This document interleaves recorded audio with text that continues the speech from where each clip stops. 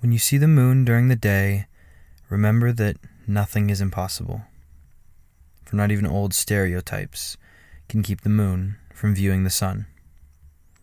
This poem is entitled Potest, which translates to possible in Latin. And let me remind you, listener, that nothing is impossible. You can achieve whatever you set your mind to if you pursue it well. That scholarship you want, you can earn it. That job you want to apply for, but don't know if they'll accept you, apply anyway. If you set your mind to it, it can be done. Believe that you can do it, because I do.